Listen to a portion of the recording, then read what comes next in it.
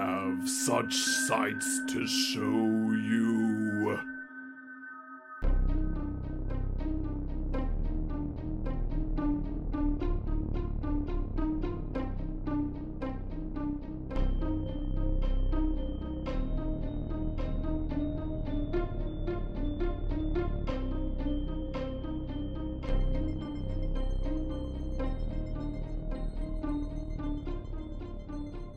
We're popping a scary horror podcast here. I'm your host, Cole, and with me, as always, I have my good friend and co-host, Aaron. Whip, nay-nay. Now watch me whip? Yeah. Now watch me nay-nay. Whoa. And that just as soon as you said that, it reminded me of the Robotnik picture of Jim Carrey where he puts his hand out. Have you seen that? I don't think so. Well, now, I thought that's what you were referencing, because I know we were talking. Yeah, like it was promo art. Let me see. Dr. Robotnik, nay-nay. I love that. That's a Google search on your phone. I know, right? Here. There it is. Yeah. No. Now watch me whip. Now watch me nay nay.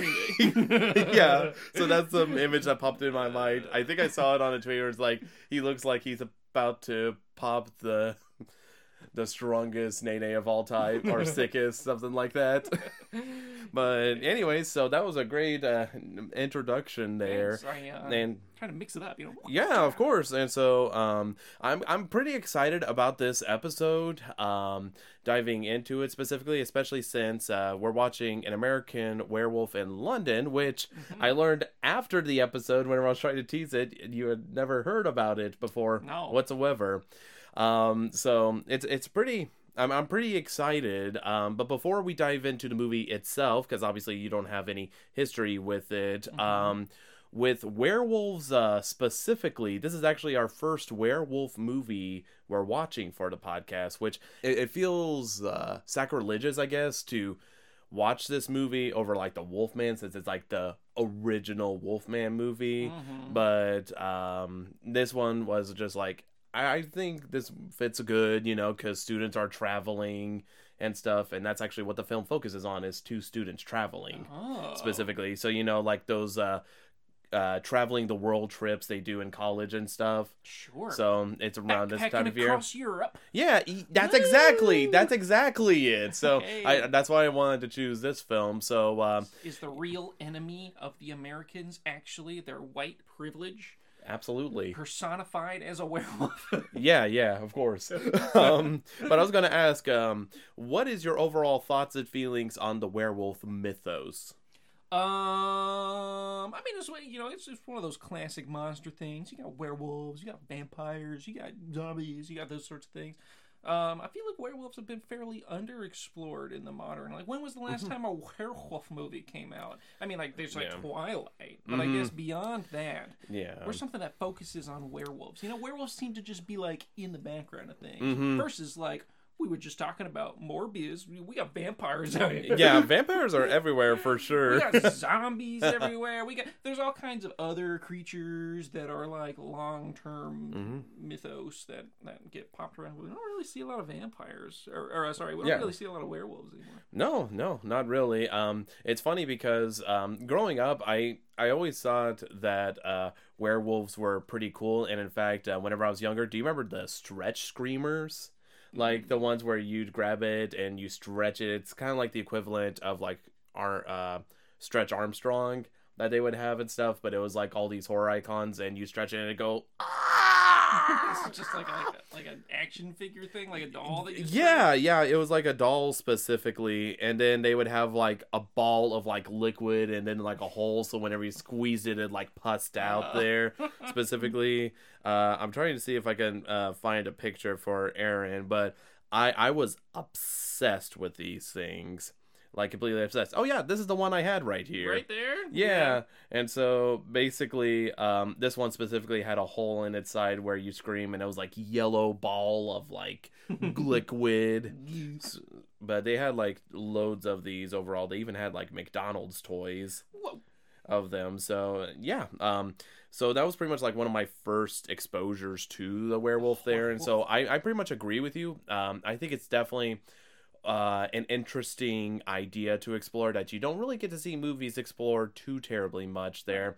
And so while this film isn't the Wolfman, I also feel like since I've seen it already once, I feel like this will be a fair introduction to werewolves. Like I said, you've had seen them before, but mostly in the background of other movies, and stuff. But since you don't really have too much to add on, your thoughts and everything on American Werewolf in London, because this is like kind of you going in blind, and stuff. I'll tell the audience basically my relation to this. This was a film.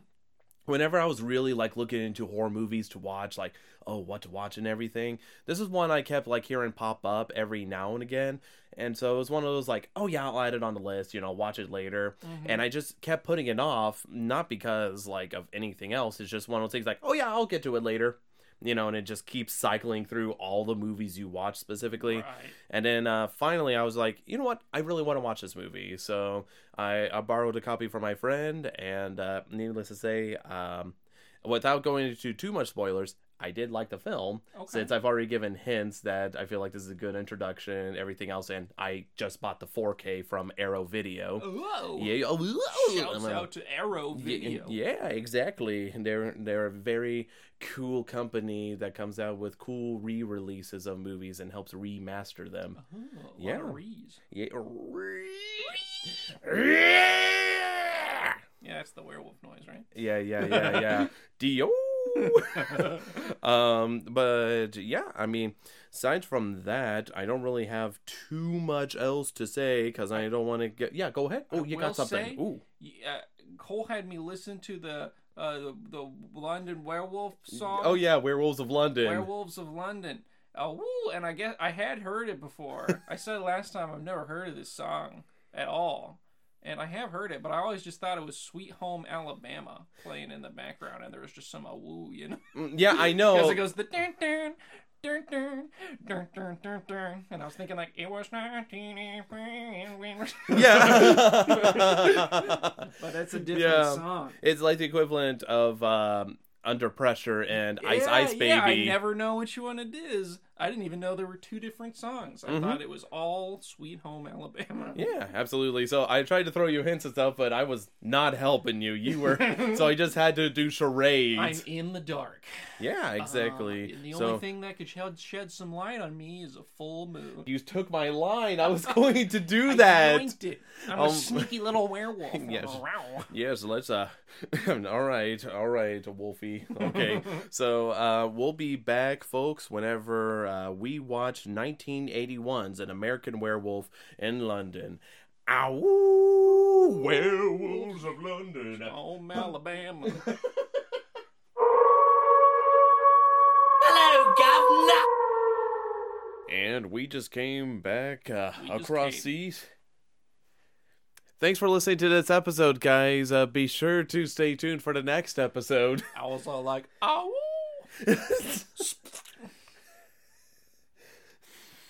Sorry, we gotta get sexual, because that movie was sexual. Yeah. There was more dong in that movie than a grandfather clock. It was like, ding, dong, ding. We just watched An American Werewolf in London. A stretch. Like how his hand stretched when he turned into a werewolf.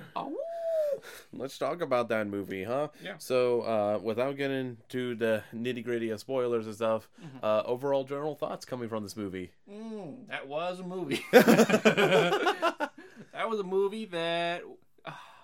Should we give a little context first? Just like a quick intro, what the movie's about.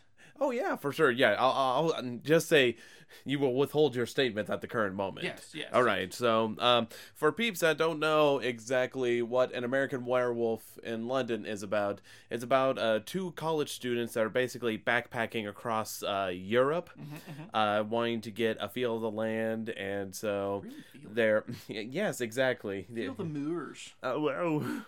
And so they're in England. And whenever they're going across England, they come across this bar which they hope to stay at since it's like laid out. And it's from there that they start to notice that the people in the bar they're a little wary of outsiders specifically. And so it's from that point on whenever they realize that the people that are acting off and superstitious is for a very good reason, as they will later find out. So that's pretty much how the film starts, and from that point on, without spoiling too much, there is indeed a werewolf that is encountered there. So we won't. I suppose it's like one of those weird things where we could talk about the film, but then we have to skip over certain points while talking about it. Right. I don't know how you wanted to handle that, because there's an important info bomb at the beginning. But I don't know. Yeah, it's going to be like one of the weird things overall, because something happens at the beginning of the film which I'm sure you weren't expecting. Yeah, I guess so. Yeah, just kind of like one of those, kind of expecting it, kind of not. Just wondering how we talk about some of the other characters later on without explaining what happens in the beginning. Man, this is a weird one. Okay. So this is going to be kind of like a weird, not non-spoiler, spoiler section. I think we're going to have to kind of have 0 spoilers and then light spoilers. Okay. And then so we can tier it. Okay. Yeah, tier it a 0 little spoiler bit. section, light spoiler section, and then the actual spoiler section. Okay, I like that. Yeah. We'll just gradually walk into it there. So this is layer 1 of the onion. This is the no spoilers. Yeah. That's all the context you need for the no spoilers section. My general thoughts to the movie. It was a fun 80s monster flick. There was the script writing was awful. The acting was, they found a guy that was willing to play the lead role for such a low amount of money, I'm sure, and was also willing to hang dong repeated times for that amount of money. And that was the lead actor. Do you know who wrote the film? My cousin. No. It is John Landis. John Lennon wrote the film. That's why it sucked dick and people got shot. No. Shot. No. John Landis directed National Lampoon's Animal House, The Blues Brothers, and Trading Places, and Three Amigos, and Coming to America. Oh.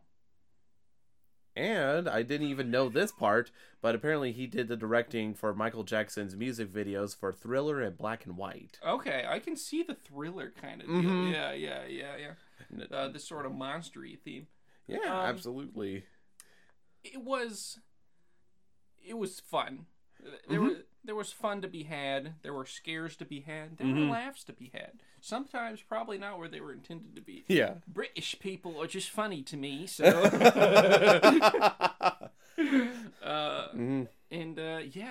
was. I had a good time with it, especially. You could just tell the whole script was written by a man. I mean, talk about male gaze, am I right, ladies? Like, without giving too much away, it's just like, oh, super attractive person, and every other line she says is, I find you very attractive, and then they fucking bang, and then it's just her whole point of her character. Anyway. Yeah. So I would agree with some points there. With me, whenever I went into the film initially, I had zero idea on what I was going to get, and I was definitely surprised by a lot of the scenes that happen in the film. I was definitely not prepared for, but it just kind of blew my mind because I can't really name a lot of films I've seen act like this unless it was like specifically like just a comedy period. Yeah, that's fair. Specifically. Just like sort of the way they pull the rug out from under you. Yes, exactly. So like I found that very impressive overall whenever it came to that. So having like those different tonal shifts there, because I felt like the film could be genuinely creepy or not like horrifying and stuff, but definitely a bit scary. a little bit. So I felt like that was good. But also the comedy, whether intentional and non-intentional in some areas, I felt like there was a lot of laughs to be had, specifically. I especially feel like the two main actors were introduced to, David and Jack. They have really good banter with themselves at the very beginning of the film that I felt like just sounded natural. I love their chemistry, honestly. They were, I feel like a lot of those scenes were just not scripted. They were like, all right, say these lines and then just like pound around. You know what I mean? Yeah, so there's definitely a lot of fun to be had. And so focusing on the plot overall, again, it's kind of hard to focus it. So what we'll do is, I guess we'll do a two-parter to the plot where basically we talk about just the plot vaguely, and then people that don't mind a little bit of spoilers, like diving a little further in, we'll kind of talk about more of the surprises that happen towards the beginning of the film. Right. And then whenever we get to heavy spoilers, that's going to be kind of us talking about the ending and the entire thing, yes, exactly. So focusing on story, like keeping it fairly light, I felt like it was good. I felt like it flowed as it needed to, specifically there.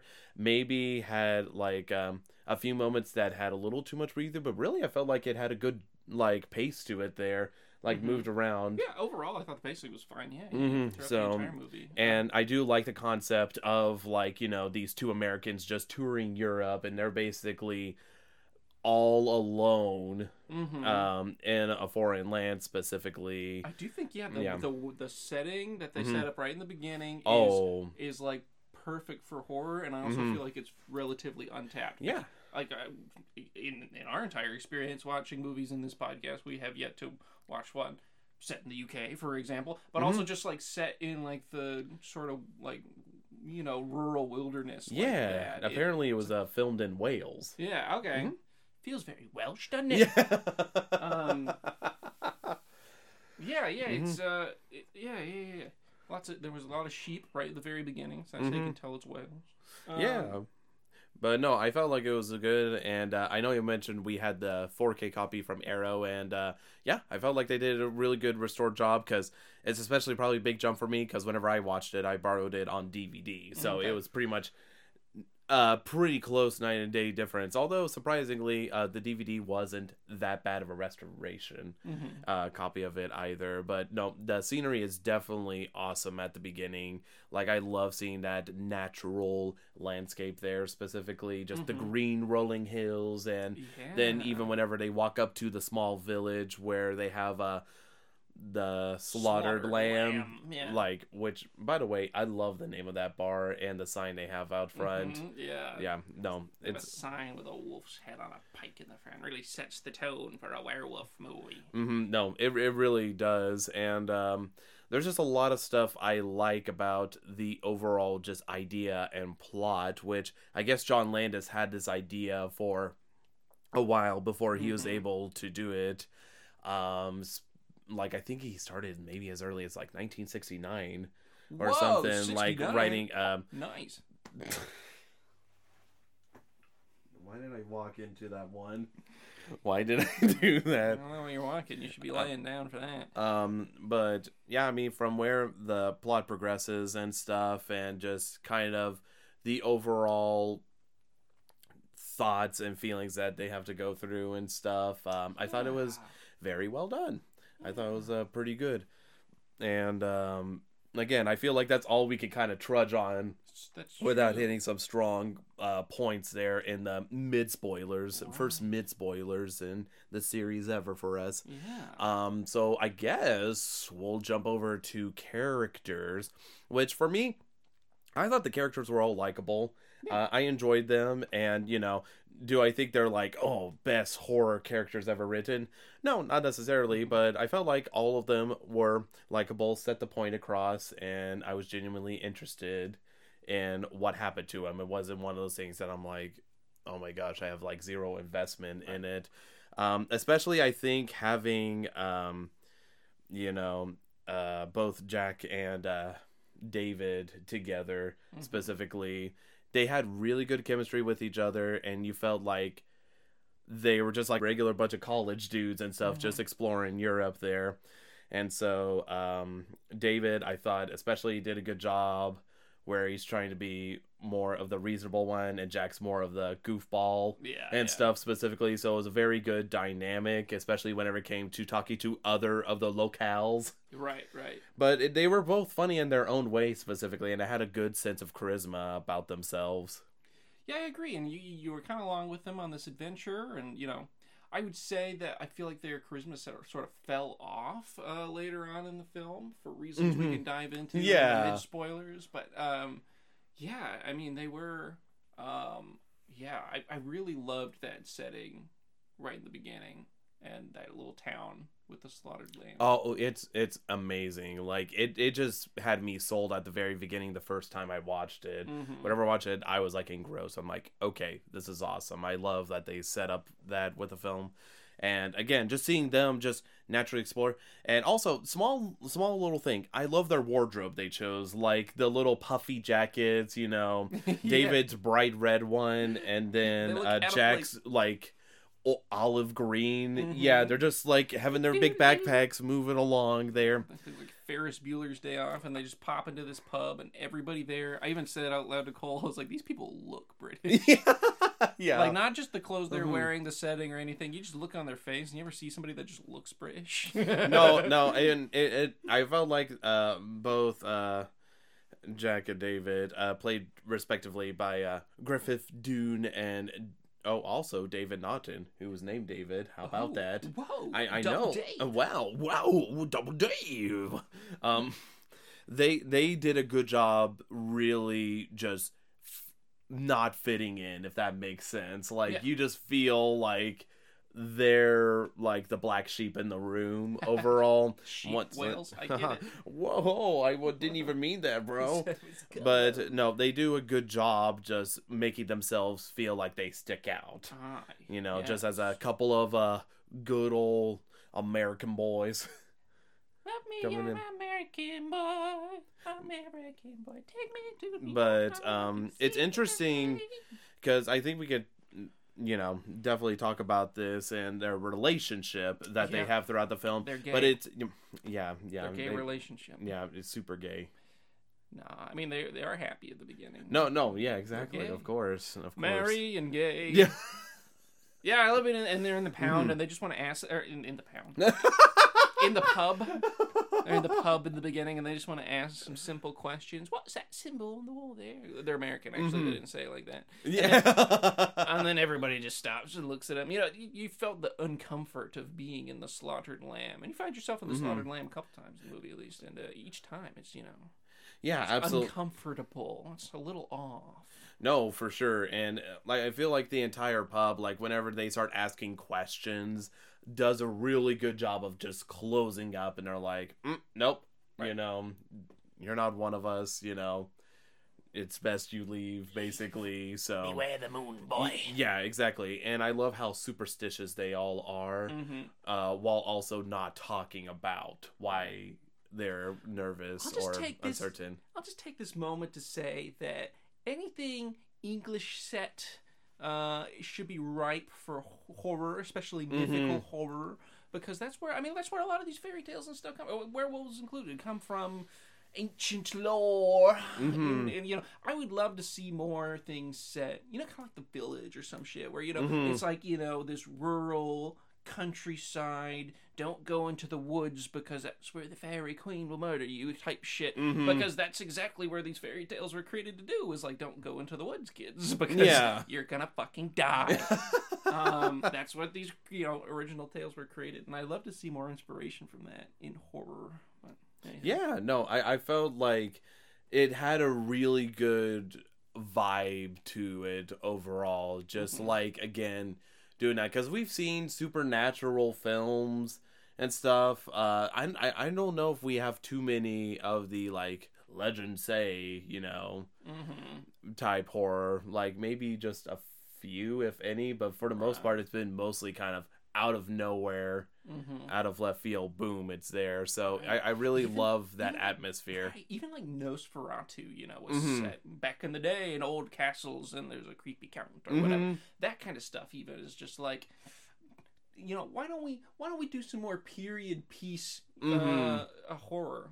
I love the Lighthouse for that reason too. Period piece, it really sets you away and makes you feel isolated, I feel, which is like key to making horror horrific.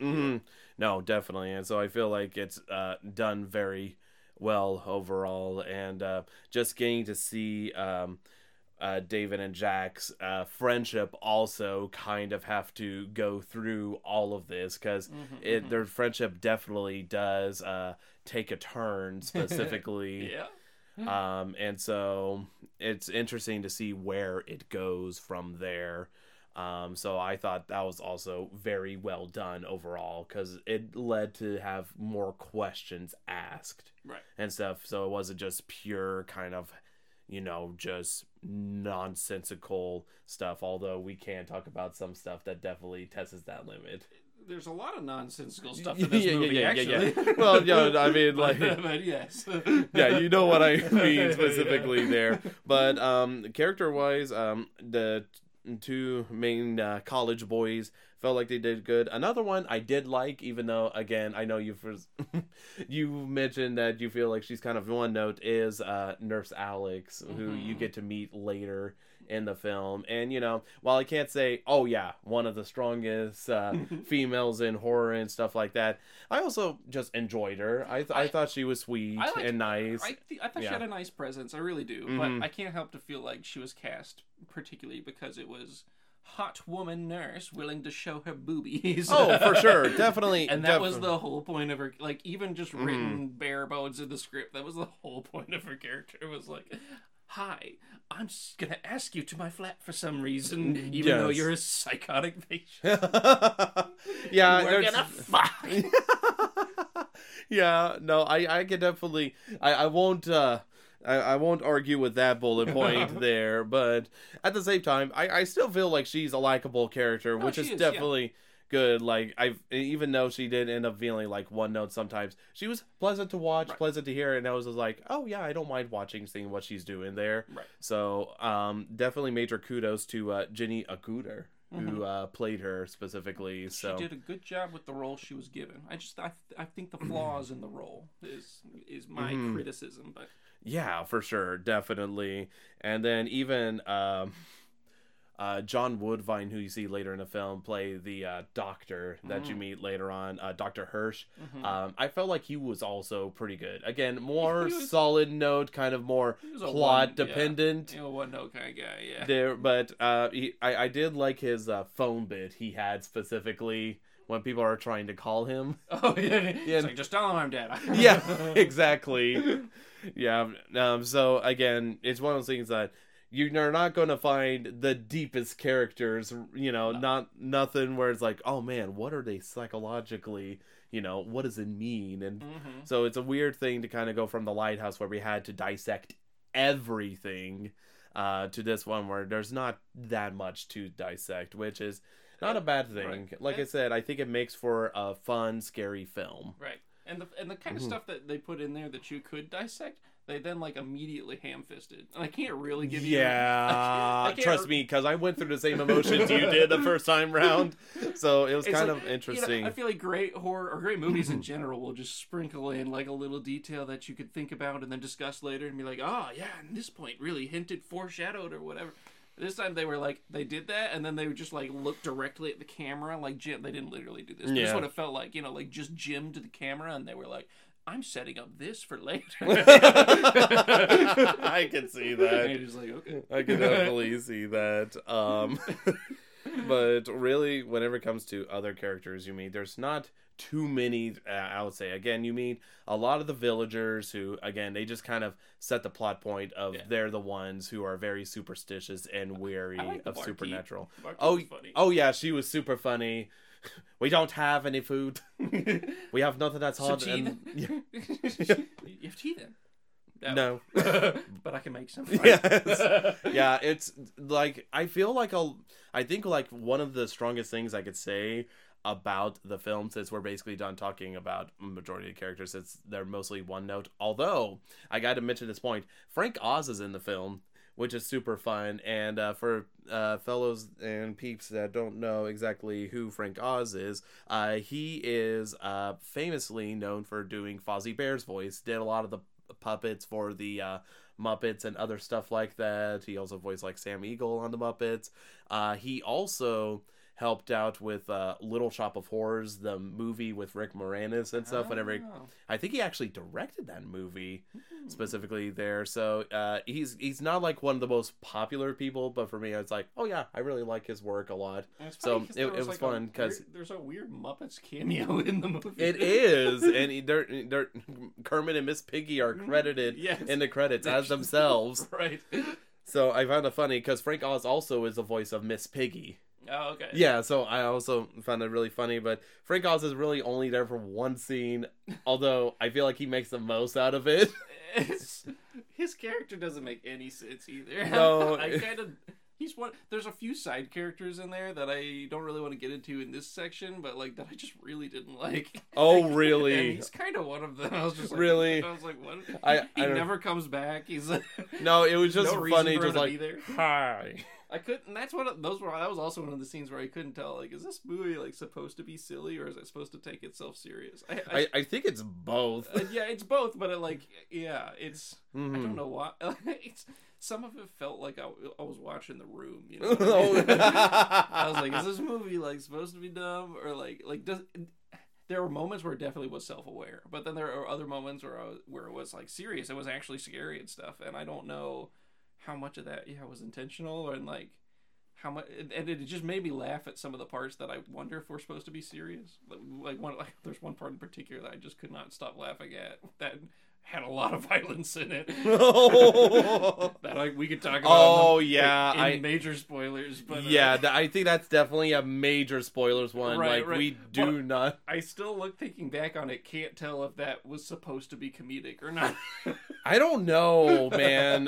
Because there was other scenes that were more subtle. I mean, I say subtle. It's not super subtle, but just a little subtle. But then there's that, yeah, and it's weird because it's definitely a horror movie, right? Mm-hmm. But there's people die in horror movies, and some of the deaths were scary and horrific, and some of the deaths were really funny, and I don't know if the funny ones were supposed to be. Yeah, no, it definitely was interesting, and it's funny because the first time I watched it, I remember watching it and being like, oh my gosh, but whenever you were laughing, it just like, you're with a friend who you laugh at something and are like, yeah, that is pretty funny. Now that I hear the laughter, I can totally understand that.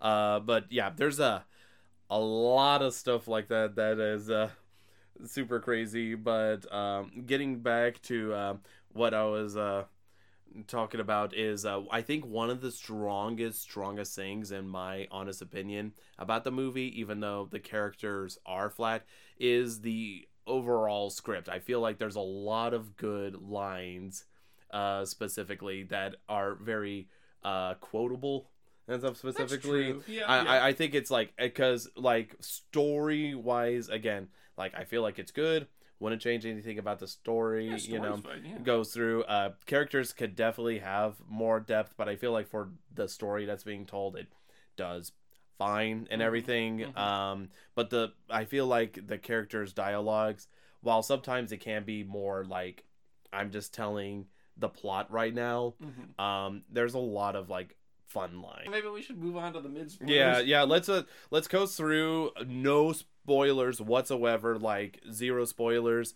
going through. I felt like the use of music tracks was fun. Blue Moon played a lot throughout the film. I thought the music mixing was awful. Really? I thought it was really bad. I might be biased because I like the song Blue Moon. Well, I like the song too. I just thought it was almost exclusively played too loudly and at inappropriate moments. I will say the last time you hear it is definitely it was the first one. I was like, wow. Wow. So I will say that one, but it's like one of those weird things where it goes so far that somehow I like it, if that makes sense. I can see that. It just does a full circle. Yeah. Something like that. So I think, because I agree, but I wouldn't change it. But okay, so you agree, but you liked the effect, because I thought the effect kind of fell flat. Like if they were going for that, where it was kind of like shocking transition, you know what I mean? I thought to me it just, and if it felt that way to me, I think I would like it too. But, No, I just think felt inappropriate. I think it's just more humorous than anything. Like I said, because like John Landis, all the films I made, they're all comedies, right? So that's what makes this kind of a unique film overall. There.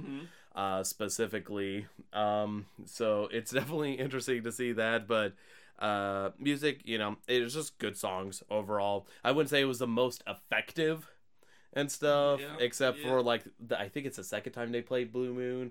I feel like it's a good callback to the first time you hear it, but anyhow, but other than that, the very last thing, and I'll talk about this more in maybe major spoilers depending on the context. There is special effects that are implemented, not a whole lot but a few, done by Rick Baker. Very, very well done. I really liked it a ton. It was used sparingly, which I think also helps add to the effectiveness of it overall. Major fan of it, so major kudos to Rick Baker. In fact, I actually got to see one of the effects at Universal Studios in Orlando at the horror makeup show stuff specifically, and they talked about it. And so in case you've never gone to the show in Universal Studios, highly recommend it. But I won't talk about what that effect was specifically, but it definitely good. Good. Yeah, I thought a lot of them were excellent. There are definitely a couple scenes that I'd like to talk about in the other spoiler territories that I thought were really well. But I also thought there were some that did not. I'll just say did not stand the test of time. But there's definitely more I could talk about that was majorly disappointing to me the first time I watched it. Let's see. Is there anything? I think it's so hard to say like very light spoilers, because I feel like you have to get one major spoiler from the beginning out of the way to talk about the rest of the film. So overall, we'll just leave it at a blank there, specifically for people that don't want to be spoiled there. Would you recommend people go watch this film?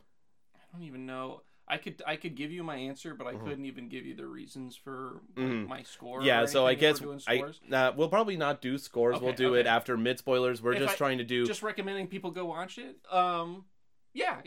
If you don't mind some raunchiness and some like graphic, because there is a lot of graphic. They're even language. It runs the gambit. There's dong, there's boobs, there's gore, there's, if you don't mind any of that stuff in a horror movie, and you're looking for something that's equal parts, like, funny, like, laughable and scary, then, yeah. I do enjoy the setting at the beginning. I enjoy the premise and the plot overall, and I do think it's more of a fun one than some of the past few that we've been watching, that you could sit down and watch and not have to pay that close attention to or anything like that, and have a good time. Yeah, I would not recommend it. I would, if you're looking for a specific type of movie, because it is a movie from the 80s. Not everybody wants to watch an older movie that might not have had the highest budget. Sure. But if that's what you want to watch, I would say go for it. It was fun. Yeah, I definitely agree with that. I came from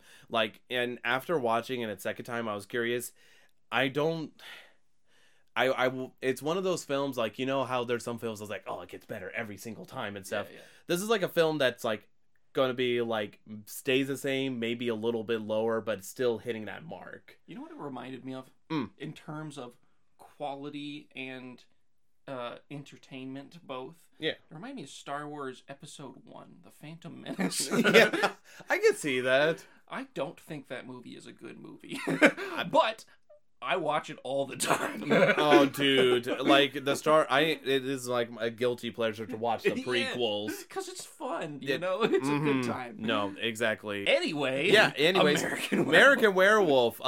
My personal recommendation for it is, if you have not seen it and looking for something new, definitely is worth a stop by. Again, I would say it does have scary moments, but it's not like, oh my gosh, pure, terrifying, horrific, unsettling. Because I would say even The Lighthouse just gives you that uncomfortable feeling all the way throughout. Oh, yeah. This is just kind of like kind of... They give you a lot of jump scares. Yeah, for sure. But there is a lot of just fun, 80s comedy vibes, specifically, but not like the bad comedies of the 80s. Some of them, like, more of the classic ones, I feel like, where I enjoyed it there. Yeah. Now, I mean, it's not like, makes me die laughing there, but there's a lot of good bits, especially the zoo. The zoo. Yeah. I love the zoo. So good. Anyhow, so overall recommendation, yeah, definitely watch it if you haven't. That's all I really can say specifically about it is I like it. Definitely check it out if you can. I know it's streaming on the Peacock. Peacock, my peacock. There it is again.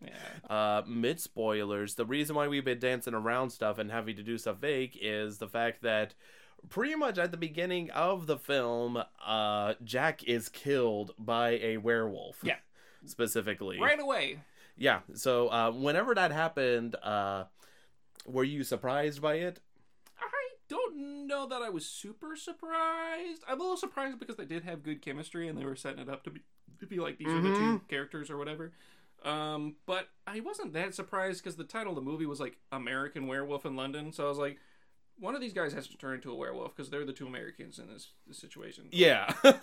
And they also have to end up in London somehow. So, like, those are the two things in mid-spoilers I wanted to talk about. The title. Yeah, because, like, as much as I love the scene in the beginning, you don't really spend a whole lot of time in that village or in the moors or backpacking across Europe. I thought that would have been a much scarier time. You spend it in London and, like, in Piccadilly Circus and stuff, which is not particularly scary. And the way they present it's not that scary either, but... Yeah, so... Basically, whenever the people being superstitious hear the howling wolf, it definitely overall helps to set the mood and just like the shiver that goes collectively through the pub there specifically is well done. Although you did actually mention one point, because whenever they decide to kick the Americans out because they're like, we don't want you here, you're outsiders. Right. They tell them to stick to the road, and then they don't stick to the road. Right.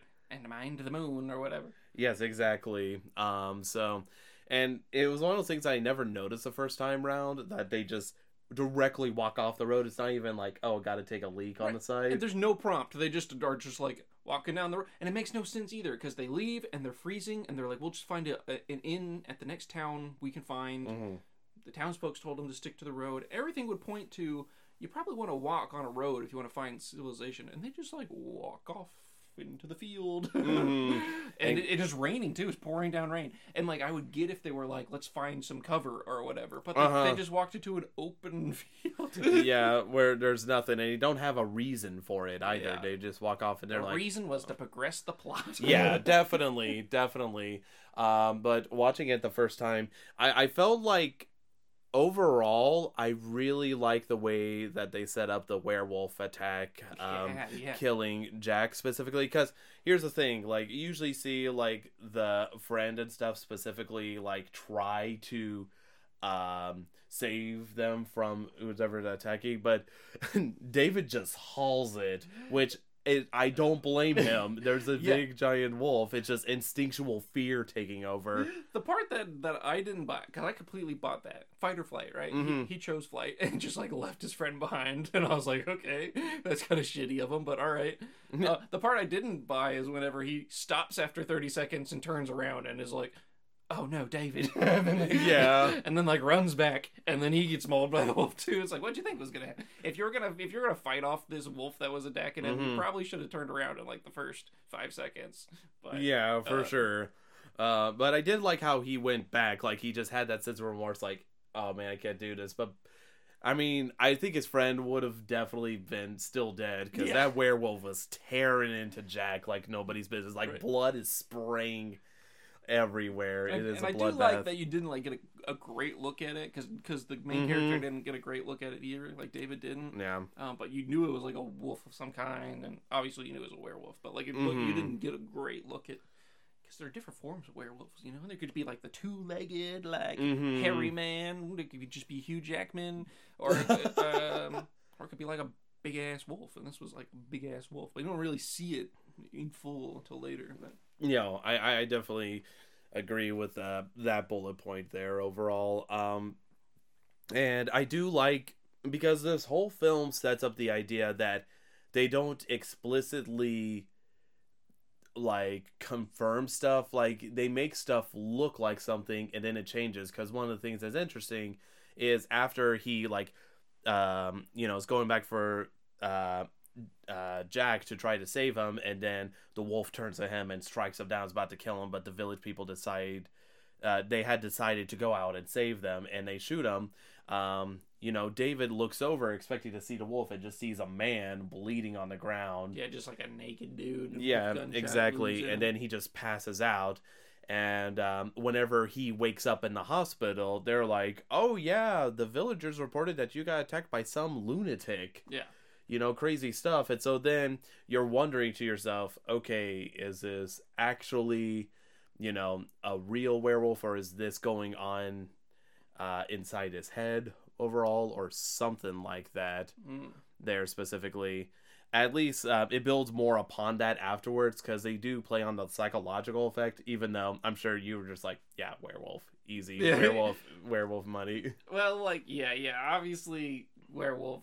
The part that bothered me was that nobody seemed convinced at all, like, not even the police, not even anybody, that it could have been a regular wolf attack, which is what he says in the beginning. He was like, it was like a wolf, and they were like, no, but he has like claw marks all over his body. I think they just said that only because like the people had reported it was a man, and also it'd be like, no, this is like stronger than just a wolf. Yeah, there, like the sheer power to do it. Even that, just you wouldn't at least look at the type of the injuries and talk to the guy who said it was a wolf and be like, I can see where you're coming from. The police report says otherwise, so I'm going to stick with that. But I at least get why you're saying this, because you have bite and claw marks all over your body from an obvious animal. But okay. Yeah, no, I can understand that. But I do, even if you don't buy it entirely, I do like the fact that they do question it more being a psychological thing. Yeah. Overall, definitely makes for a more interesting film. Specifically there, especially whenever it comes to David's dreams, it definitely plays more psychological, both for David himself and the viewer, as the viewer's brains is having a hard time comprehending some of them. Because he wakes up in the hospital, right, and he's got to be there for a while to tend to his wounds or whatever. Although he's been there for 3 weeks already. I don't know why they keep him there for longer. But whatever. And he has these dreams that, like, obviously the film doesn't reveal to you that it's a dream until after the dream is over, because he's having these dreams and he's like, they feel so realistic. And there starts to become a sort of crossover between like what's dream and what's reality. Yeah, and you don't really know until it does something blatantly out of left field. Right. There overall. So, because one of the interesting things that I really like that you don't see too many horror films focus on is the fact that there's a moment where, David's recovering a lot, and then Nurse Alex has been kind of slowly befriending him in a hospital and just reaching out and just trying to get him feeling better. And so one morning, whenever David wakes up to eat his breakfast, he sees his good old friend Jack standing there all mauled up and everything. Yeah. And so that his introduction, which by the way kills me because it's him that says like, "Hey, are you going to eat that toast?" And he's like, "Get the fuck out of my room." Yeah, that's what I was talking about. That's like just one of my favorite just reveals, just, you're gonna eat that toast. And so it brings up an interesting bullet point, because I feel like the relationship they have is same but not, if that makes sense. Like, it's vaguely familiar, but it's also different from how it was whenever he was alive, specifically.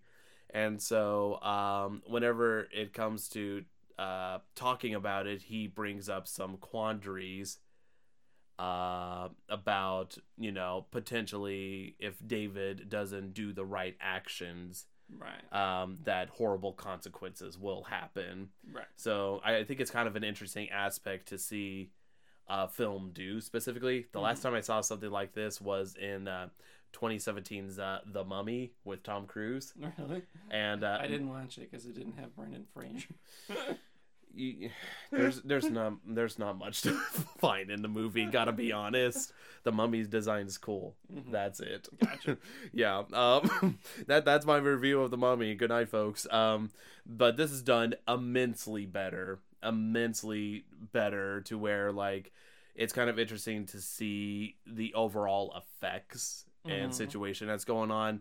And then it also questions like, okay, is he actually a ghost, or is this playing in his head specifically? And it's like a sense of remorse overall. So I thought that was a very interesting aspect to add to the film. So I think it helped add like a certain uniqueness to it's like it. some Hamlet ass shit, you know? Yes, Hamlet. So I definitely feel like it was interesting to see the character of Jack come back, but instead of just, I mean, he's still a friend to him, but he's also a forewarning about what is to come unless he takes certain actions. Which is, you know, in traditional folklore, also the what ghosts typically do. Even think about, you know, the Scrooge McDuck movie, Christmas Carol. Yeah. Classic Dickens story. Yeah, ghosts come to forewarn of things that are to happen, you know, unless kind of actions are taken.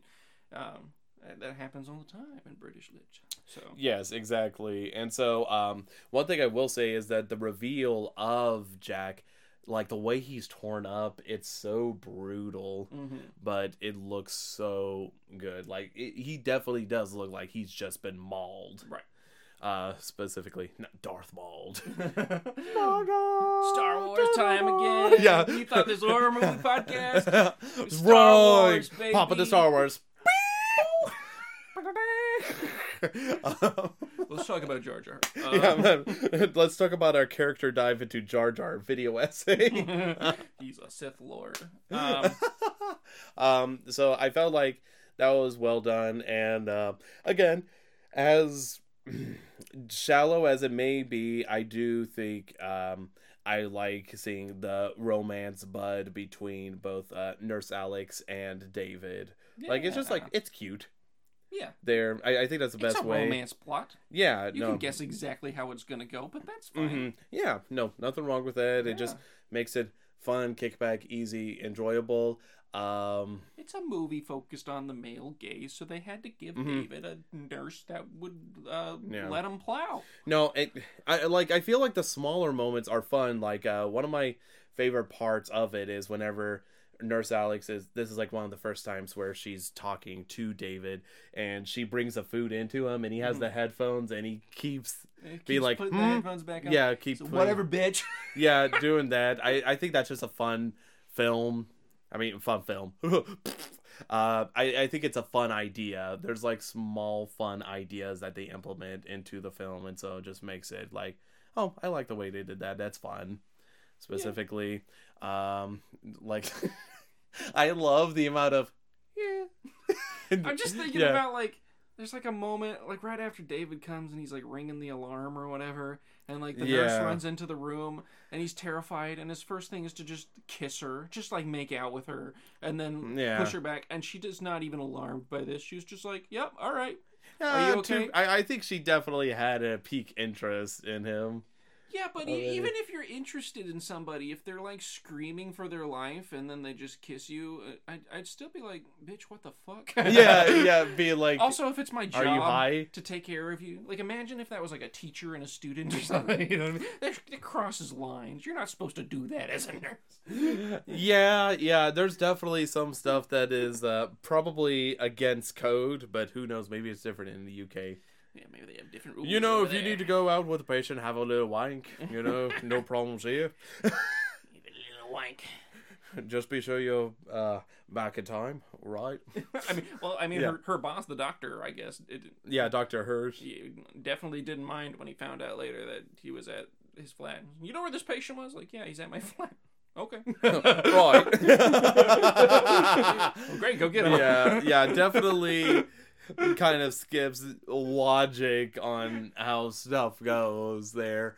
But I also feel like just having David like actually spend time with someone in the flat and stuff, it's a nice change of scenery overall. No, I agree with So that. it's definitely more fun and definitely allows more opportunities to explore They London. definitely needed to get David out of the hospital somehow, but keep him around the same scene with all these characters, and that's how they did it. And I thought that was fine. But. So that was definitely a leap of bound there overall. But I definitely like just seeing the characters kind of go interact, because like I said, there's a lot of fun moments that David does. Specifically, it's mostly him that does quirky stuff. Again, Alex is pretty straight and narrow on she's got to take care of him, and they need somebody to take care of them. And then whenever it comes to exploring the mystery, I do like how, for the most part, it's kind of like one of those things that it's not heavily investigated. It's just lightly pondered on and stuff. It's mostly Dr. Hirsch who does exploring, because he does it at the worst possible time, by the way. He's like, get the fuck out of my hospital, and then once you're gone, I'm gonna see if you're really a werewolf. Suddenly now I believe you. But yeah, no, I totally get you. But I again, there's stuff that it's like one of those things, like you could criticize it and I'm like, you're not wrong, but I still find it fun. Yeah. No, none of this negates the fun factor. Mm-hmm. Just like I can shit on how all of the fucking robots just die after you destroy one spaceship in Star Wars Episode 1. Oh my god. It's a really stupid fucking Phantom Menace moment. I can shit on the kid that plays Anakin all day. Doesn't mean the movie's not fun. Now this is pod racing. I can spin. That's a neat trick. Just takes down the entire. All right. We're gonna read this back in. I feel like the mid spoilers is surprisingly a lot more shallow than what I thought it was going to be. The two things I wanted to talk about, was the change of scenery mostly, and the death of his friend and coming back as a ghost. Jack. I felt like that was very effective, and talking about it. Although, like, what did you think about his? It almost seemed like his personality changed a little bit. Oh, it changed a lot. Like their dynamic stayed the same, but his personality changed a lot because he got mauled by a fucking werewolf, And now he's like a ghost to be like it was just kind of more morose. Yeah. Which I guess it would be pretty depressing to be like, I'm a ghost. Flesh cut open and all his teeth hanging out and shit. Exactly. Looks like he's been mauled by a wolf. And but yeah, this is like a weird state where we already kind of gave a recommendation, dived a little bit deeper to mid spoilers, and now we're going to, I guess maybe talk about any pros and cons. But I feel like you've hit a lot of the points already, unless there's any you have before big major spoilers. No, I mean, I think I got that. No, I think definitely hit the bullet points. Let's see the number. Let's roll out the number. Yeah, let's roll the numbers. All right, let's get the numbers, folks. I kind of, just to recap my sort of criticisms and dive into. I thought a lot of the characters were flat. I thought some of the side characters were kind of shit. Yeah. The story was fine. The plot was fine. The pacing was pretty good. Music design awful. Sound design generally though really good. Werewolf sounds and all that. Oh yeah, that was cool. It was creepy. Setting in the beginning great. Setting for the rest of the movie sucked. And yeah, I thought the script writing in general, most of the dialogue that wasn't between just the two friends and everything, kind of bad. Pretty bad actually. And with all of that in mind, I do think it was fun though, and it was funny, and it had some zingers, and it had some really funny moments that I can't tell if we're supposed to be funny or not, but it doesn't matter because it's still funny, so that still adds to my score. So overall, I'd give it a 4 out of 10. Okay, so on the same level as Halloween. Yeah, I'd say on a Halloween level. Very different things that it got right than Halloween. Yeah, Halloween I thought had terrible pacing. This I thought had great pacing. But Halloween had a better villain, I thought, in this one. And I thought they handled certain things a little bit better. But it's probably the same score I'd give The Phantom Menace, but I like that movie too. So Yeah. I'll go ahead and mention my rating now that we've gone on another Star Wars tangent. I was not prepared for this whatsoever. I had fun watching this film again. Watching it a second time round, I still enjoyed it. I don't know if it was one of the things like, oh, it's even better the second time round. You know, like there's just films like you could just keep watching over and over. This is like one that's like tapers down a little bit. It's like initially I rated it higher. Like I rated it an 8 out of 10. I was just like, man, I really like the stuff they did with this film. I feel like it has such a unique vibe to it. I like it a ton. But in watching it a second time round, it wasn't so much like, oh, it's slower or anything else. It's just like, yep, it's doing all the same beats. You know, it's like whenever you have a really good sandwich, you're like, man, the sandwich is really good. And then like the next time you have it, it's exactly the same, but just like maybe it came out a little less hot or whatever, and you're like, yeah, it's still good.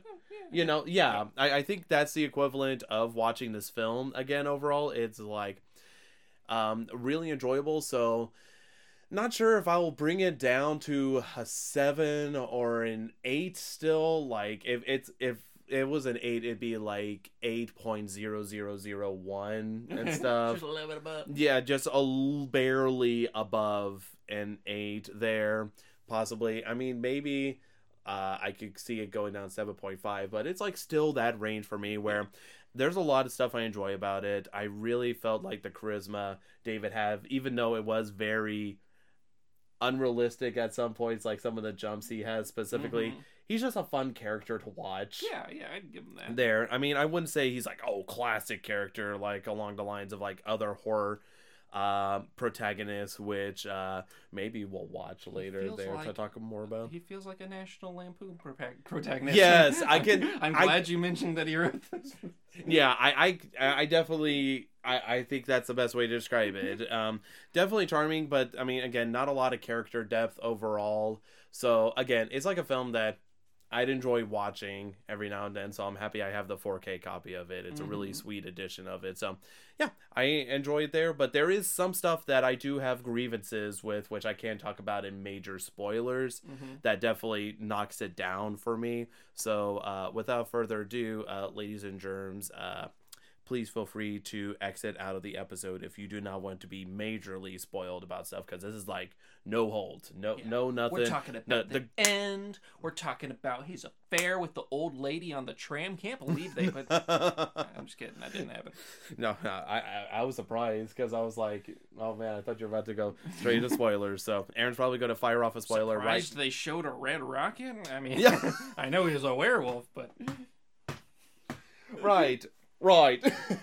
So right then. Yeah. So why don't you talk about one of the biggest spoilers? Because I feel like you've been holding on to one that you've been wanting to just talk about. Which one? The fact that he's a werewolf? We kind of talked about. I mean, it's kind of in the title. Yeah, because like they dance around the idea of like, oh, is he not? Because he has a lot of these dreams and stuff. Some of them alluding to the fact he's a werewolf. Other ones, not really. The other ones were wacky. Yeah. So we'll talk about the werewolf. So whenever the second moon comes up, it's confirmed he turns into a werewolf there. And so that's the transformation scene I saw at Universal Studios. It was the part where like his face stretched forward, creating that snout. It actually showed how it did it there specifically. Really? Yeah.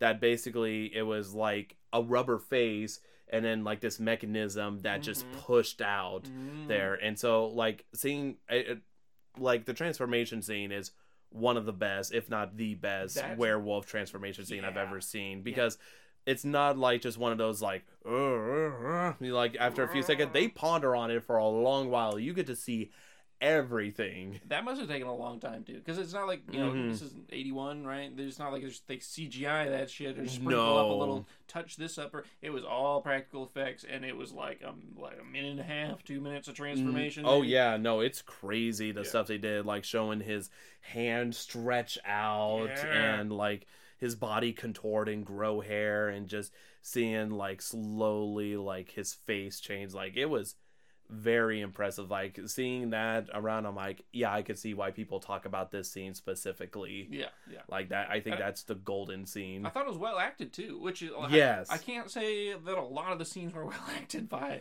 Mr. David there, but that one was really well acted. Yeah, no, he felt like he was in genuine pain. Yeah.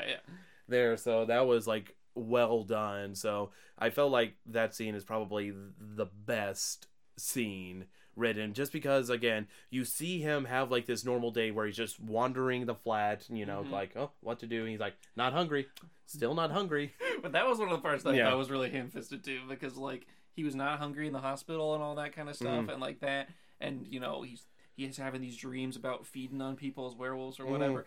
That I felt like was appropriately subtle. I thought it was really inappropriate whenever they were just like playing all British music in the background, and he's like opening the fridge in this montage. He's like, I'm not hungry.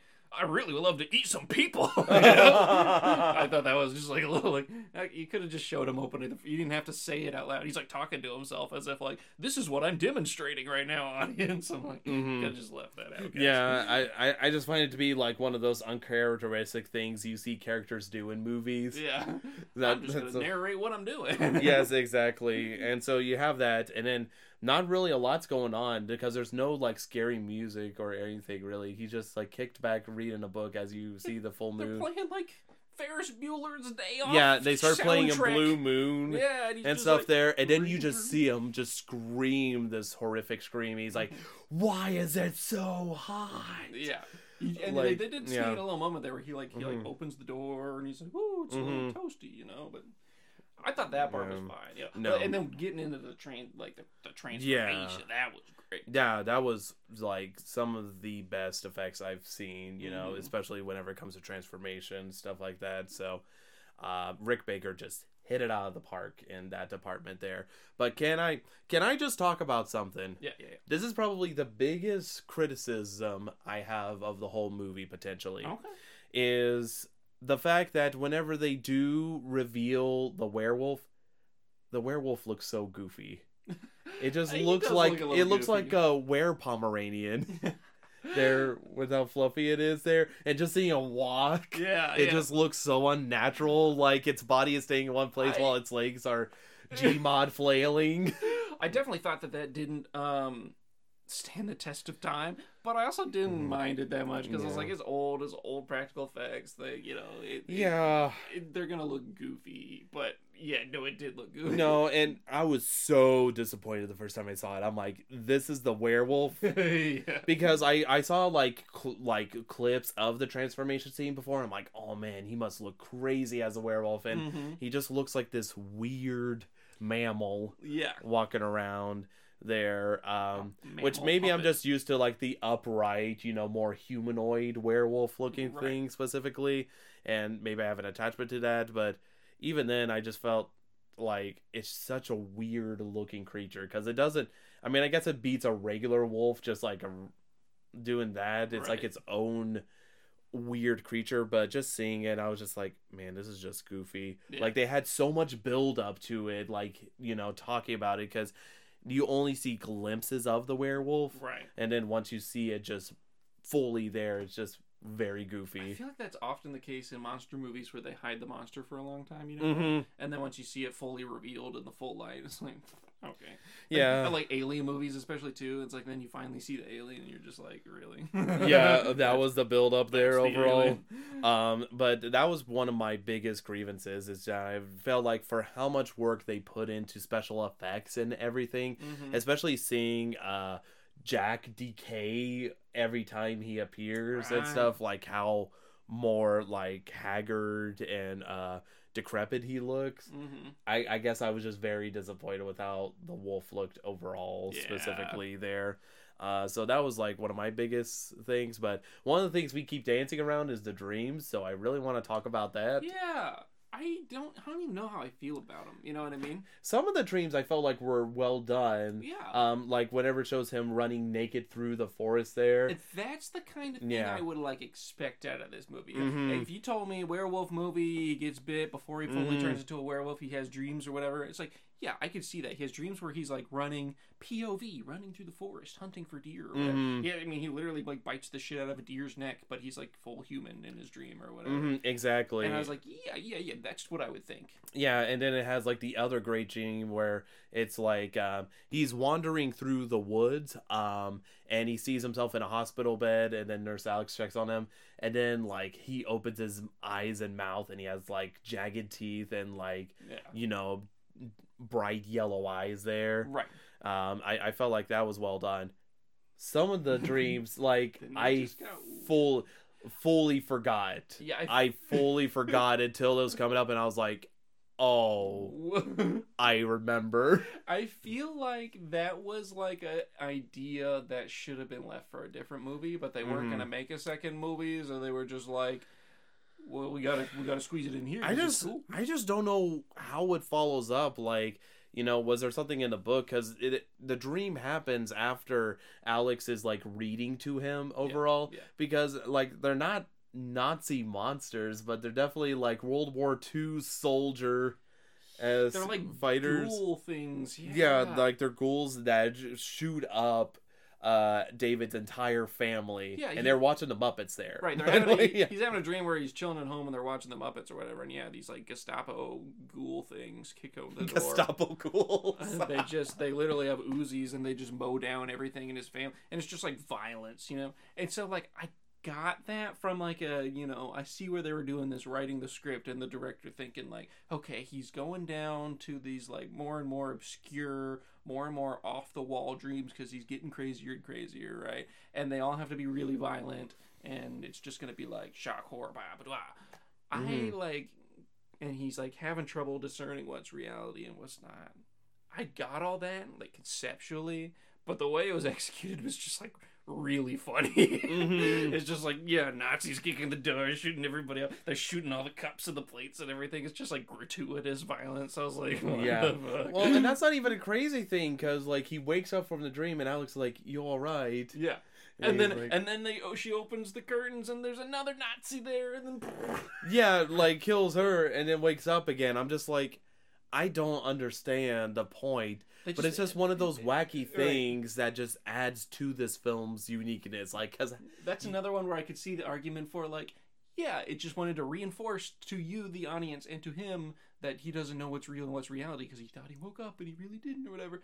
But really, me, the audience, was just like, that was just a cheap way to slip in another jump scare. Yeah, no, for sure. So, and that's pretty much all we see out of the dreams there overall.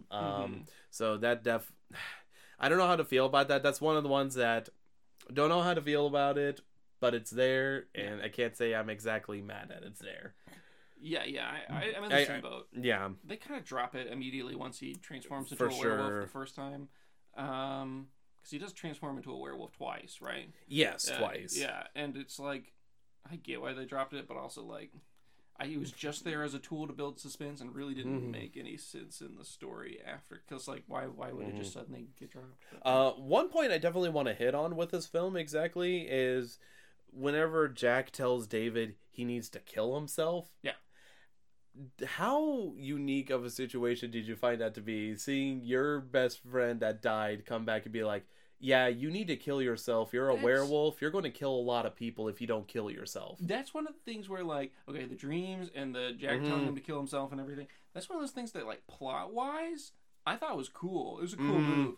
The way it was executed and done in the story, I thought was really dumb. You know what I mean? Really? The way it was written and everything, I was just like, why wouldn't Jack have a little more sympathy? And he is shown to still have sympathy in Undeath later on. Right, to be like, do you mind? This is my friend, whenever he's doing the whole porno scene. Oh, yeah, the porno. Which, again, I feel is just another reason to slip boobies in the film. Although they did have some funny moments in there.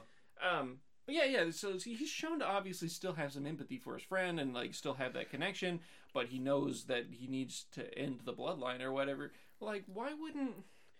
There's, like, a bunch of other ways you could advocate for that. Like, get somebody else to kill you, suicide by cop or whatever, or like just get yourself locked up because you're gonna go crazy and then they will kill you because they kill werewolves or whatever.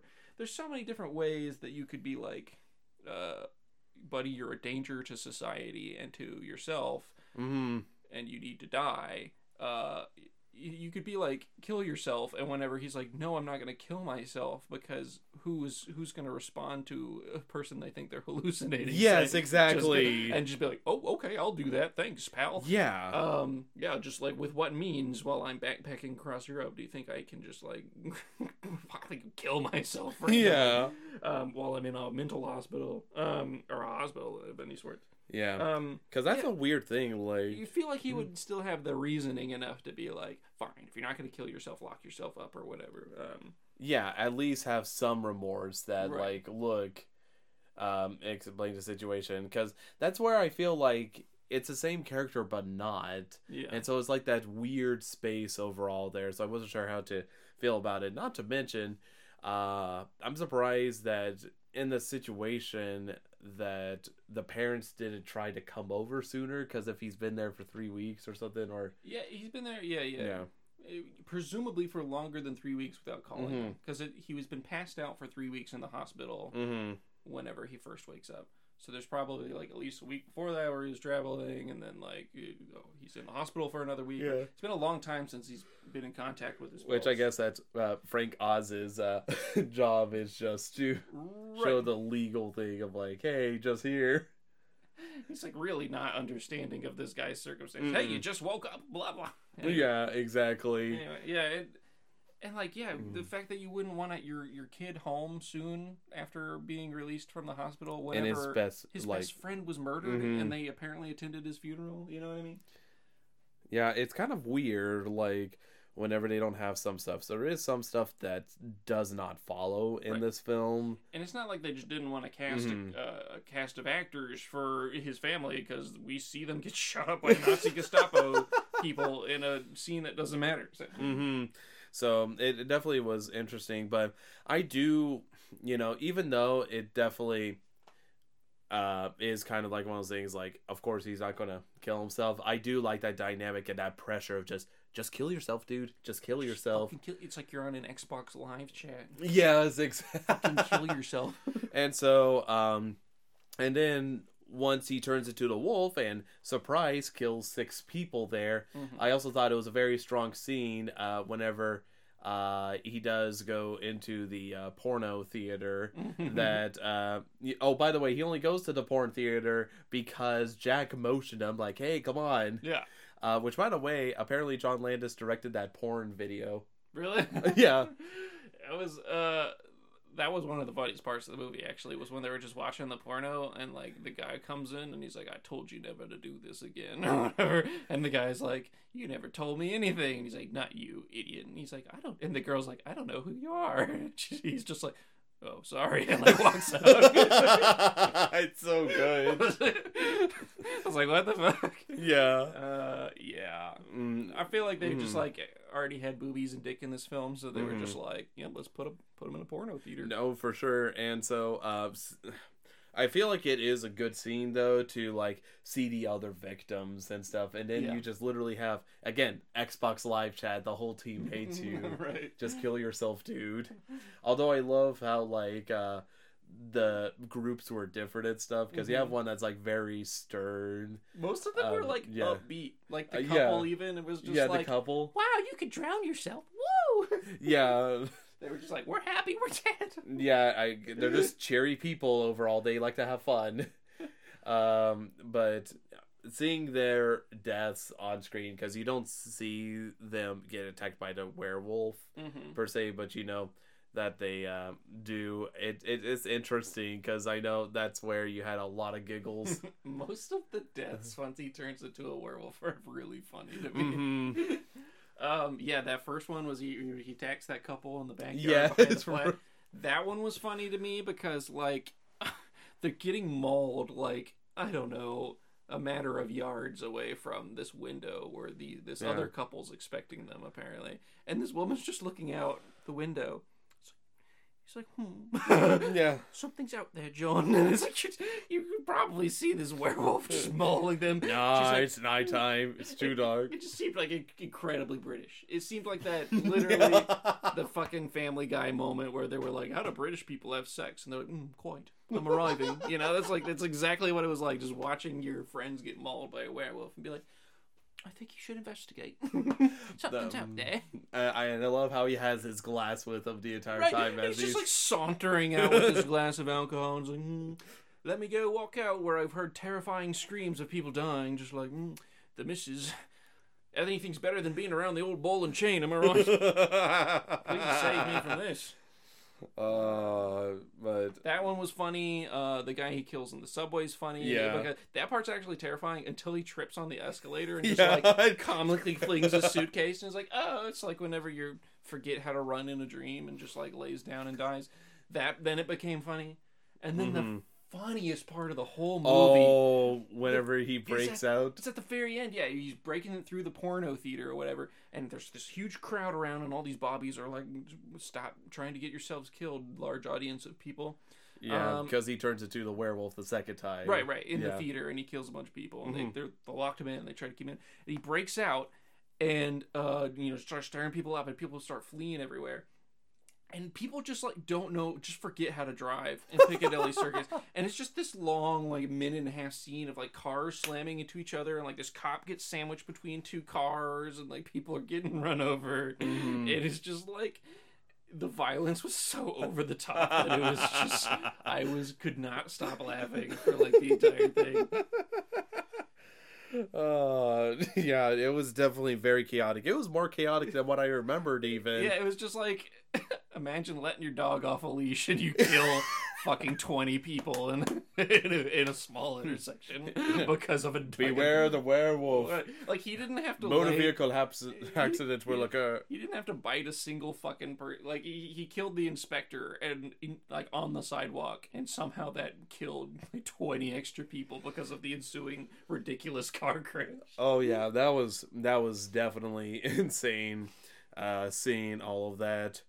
Oh man, yeah, that was a wacky, crazy scene there. Oh, yeah, those were some of the side characters I really hated. Actually, the inspector and his like goofy sidekick guy that couldn't tie his tie. Yeah, exactly. That was where most of the failed comedy was for me. It was just that one fucking guy. Yeah. I'll get to the bottom of it. Oops, he closed the door on me. Goodness. Yes. Yeah, there's a lot of moments that should feel like they're adding character, but they don't. Like, those guys were whenever useless. They should not have been in the movie. There's no reason they they don't really do much. And then, like, even though I really like Nurse Alex a lot, there was some stuff that I just never felt like developed. Like whenever she talks to the kid in the bed who just says no. And again, I definitely feel like she needed more screen time to develop the character. I just felt like that scene didn't really. That didn't do it. Yeah.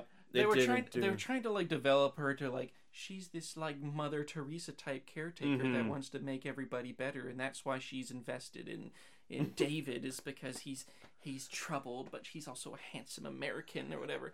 I just felt like they really ham-fisted some scenes where she's just like, I find you very attractive.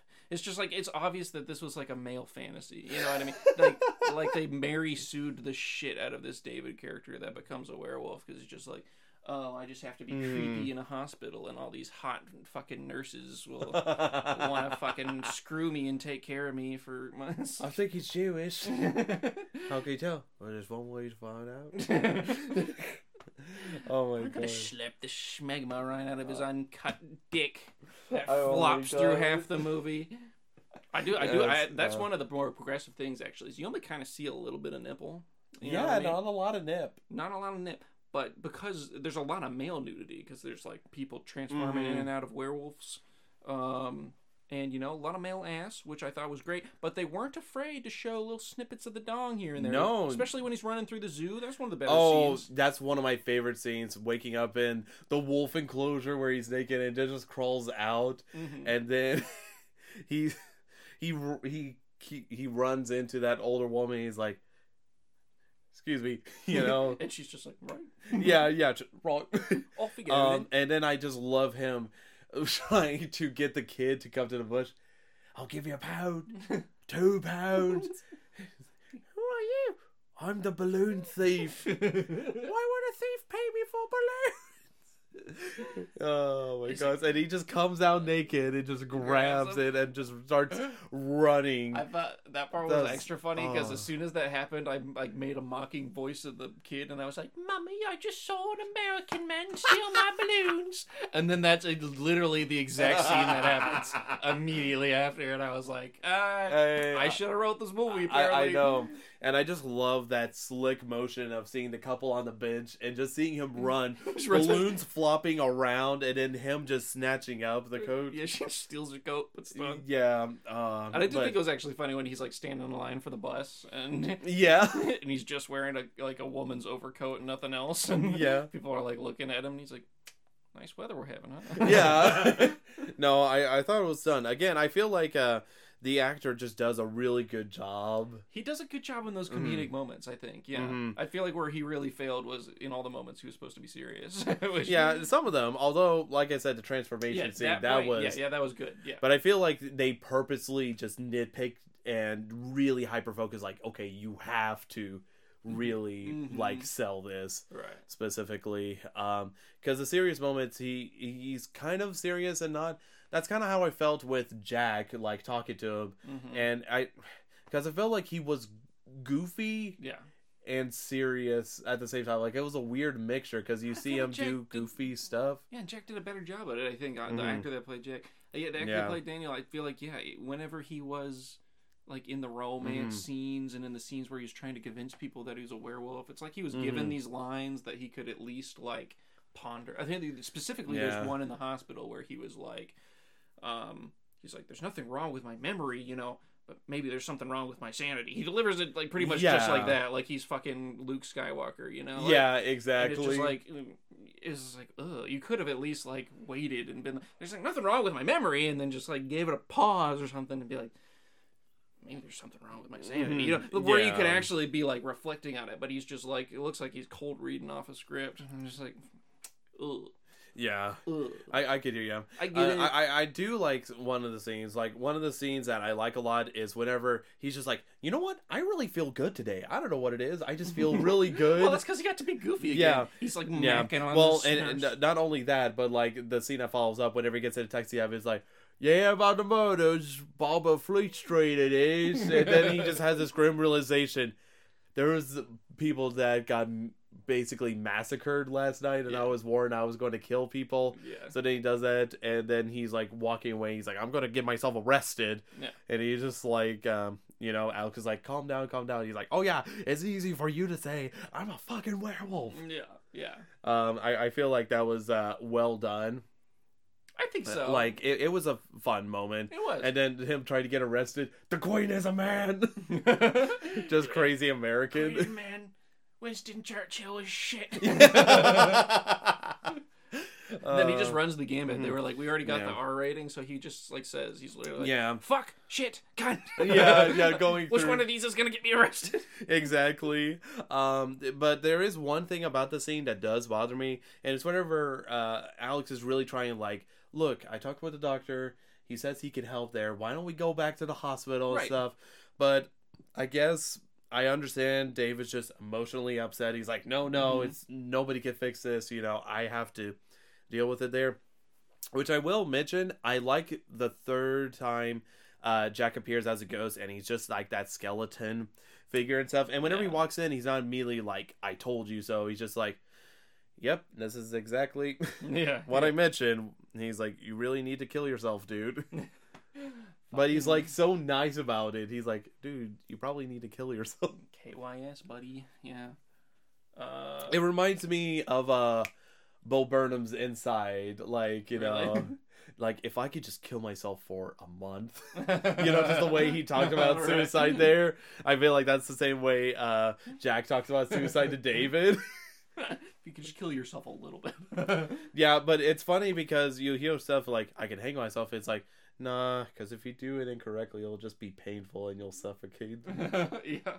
Yeah, so it's like a weird thing where it's like he's sensitive to his emotions and insensitive Right. whenever it comes to mentioning it. So I wish maybe that would have been a little bit better fine-tuned for the film there.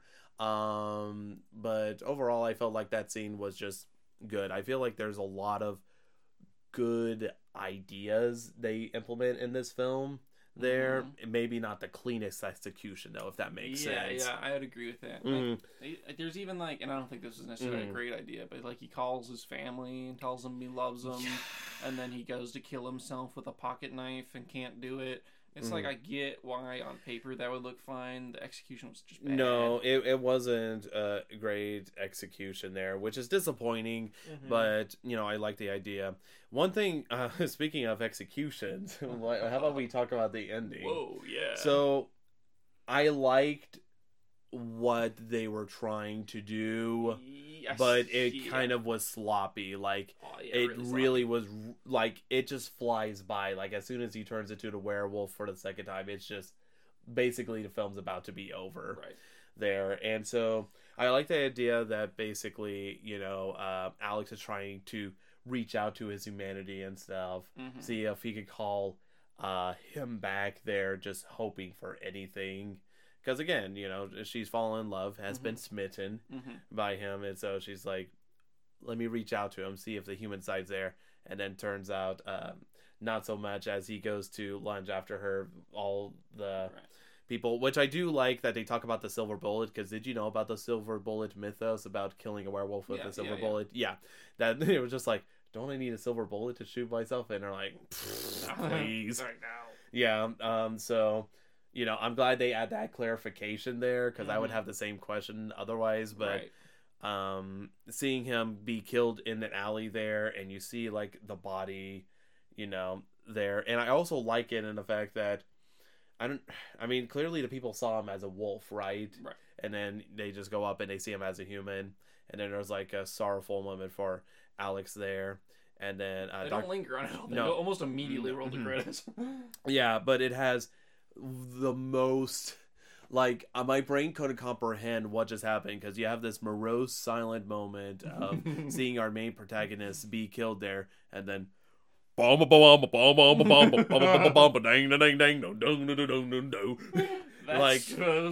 like the main moment of like, okay, this is a really shitty music moment. Why would you do that? I don't know. Like, I feel like, again, it's just that weird thing that I feel like John Landis took this as a horror and as a comedy somehow. Yeah, and and you can do that, obviously. No, God, Scream, I feel like, is one of the ones that does that. No, I felt like that did it better. Great. Yeah, that did an excellent job of that. I feel like this didn't. Yeah. This didn't mix them well enough. Like, you can have those two elements, but it's like, and you can make it jarring on purpose sometimes, but like, the way there's not a clear line between the two, and it didn't work this time. But yeah, so like the overall ending scene is another one that I have a problem with, because again, I'm like, I feel like, yeah, I'm fine with the main person being shot, because I felt like, again, it was just made abundantly clear he's just going to keep being a problem overall, and so it makes sense that they would. I feel like it could be better. Can I pitch my better ending? Yeah, for this sure. movie? I would love to hear it. I didn't mean that. Like, I'd like to see what you could come up with. This I'd love to hear. Yeah, no, I'm genuinely curious. Okay, so this is one of the ham-fisted moments that I was like, okay, whatever. Like, it's fine. That they're like in bed or whatever, and which time? The time where they're talking, not the strangely elongated sex scene that could have been literally 4 times as short. Not that time, but they're talking, and he's worried about being a werewolf or whatever, and he's talking about the Wolfman, and he's like, no, the werewolf has to be killed by somebody who loves him, you know. And then of course they do the like I love you exchanges throughout the movie, and so you know, the nurse is probably gonna kill him. And that's kind of how they wrote it, where she goes and reaches out to his humanity, he lunges at her, and then the whole firing squad behind her shoots him. But she obviously wasn't trying to kill him at all. She was trying to... So, like, they set that whole thing up, and then they didn't really execute it at all. And not even in a way where, like, it would betray audience expectation. They just, like, tried to sort of technically slip it in, but it just didn't work to me. So the way I would fix that, right? Okay, you have the whole firing squad scene or whatever. Maybe there's something they set up earlier in the movie where it's like their special little spot or whatever, you know? And that's where she first says she loves him, or that's where he first says he loves her or something. And there's like a place of significance, right? And then they go past that, all this stuff develops. The werewolf breaks loose. They're looking for him. They can't find him anywhere. And she's like, I bet I know where he is. And she goes there, and she tries to reach out to him, right? And does the whole scene again. But then you realize his humanity's lost. He lunges at her, and then she actually does, like, shoot him or stab him or something and kill the wolf. So she's actually the one that ends his life, and she's hesitant to do it, but she like does it out of self-defense, and then you could see her complicated emotion, and that would make her a more full and more realized character with an actually complete character arc, because she spent all this time being a caretaker of people and not one to resort to violence, and has always tried to become the one that, you know, to follow the Hippocratic Oath, and then she shatters that with somebody that she loves. Wouldn't that have been a more interesting ending? But yes, no, I totally agree. I think it definitely would, because just having a SWAT team take out the wolf is definitely kind of anticlimactic, right there specifically. So I think that's also good. Plus, I had an idea while you were talking about it. You know, you talked about the villagers basically being like very, very not deep. Right. What if the first werewolf was only killed because one of the people from the village that was like a former lover or something like that, and the werewolf was only roaming around because the person didn't initially have the heart or guts to do that, but it is then finally broken down, like, I can't keep letting more people die. Oh, that would be so much more interesting. And then they allude to it more whenever Dr. Hirsch goes back. Exactly. He goes, and that's the person in the bar that walks out with the umbrella or whatever. Yes. Is like, and it's like some and woman that's why or something. he tells him. Yeah, and they'd be like, I can't stand it anymore. I had to kill him or whatever. And, you know, that would give more interesting detail and actually provide something to the story for Dr. Hershey's visit, because it really doesn't feel like it matters at all, because I feel like the audience knows. He knows this werewolf. He's not really getting confirmation here. What does it matter if the doctor gets confirmation of this? Because the doctor doesn't end up resolving it anyways, because he doesn't go back to the hospital. You know, it's like, it feels like it's a really like short-sighted plot point. But that would have made him so much more interesting. No, I definitely think so. Like, that actually kind of made me excited. I'm like, yeah, I would have liked that, as opposed to just SWAT team comes in, you know, she tries and shoots it, which I feel like as own, it's fine. It's fine. Stuff. Yeah. And you could say it would have been cheesy, yeah, but it had the potential for that way of ending to be cheesy, but the movie already gave all the cheese to you with the lovey-dovey stuff part. So, like, that was already in there. You should have at least seen it through, you know. But no, I think that's definitely a strong point. So I would agree that would have been better. Wow. That idea there. So well, let's remake the movie. I know. Whenever you make the remake to An American Werewolf in London, the reboot, if you will, you'll definitely have to implement that. It also would have been cool if, like, they also showed the weapon somehow beforehand. Where he was like, "Why do you have this?" And she's like, "Oh, you know, my dad was really into folklore or something. I don't know, whatever." Yeah, because she has a collection of stuff like Mickey Mouse, Donald Duck, Minnie Mouse, and she has this huge library too. Yeah, so I could see her having something like that. So that would also be a nifty point to contest there, because she also hears them talk about being a werewolf 24/7. Right there. So I think that definitely would have been a better point to play on, to maybe add more to her character a bit, as opposed to spending time with, like, you know, because obviously it's important you see her do nurse stuff, but I don't feel like it added that much stuff seeing it. So that's just overall thoughts. Was there any other points you wanted to hit on specifically, like any other stuff you felt like we haven't talked about? I know it's been like a weird segmented things where we fragmented it, mostly surrounding Jack's death there, because I feel like it's one of those things, like, it happens at the beginning of the film, but it also has a big thing. It's not like so much like The Ring, where it's like literally first 5 seconds there. Yeah. No, I'm glad we kind of covered it in this tiered way where I can explain my interests and grievances in layers, because I think we covered it all that way.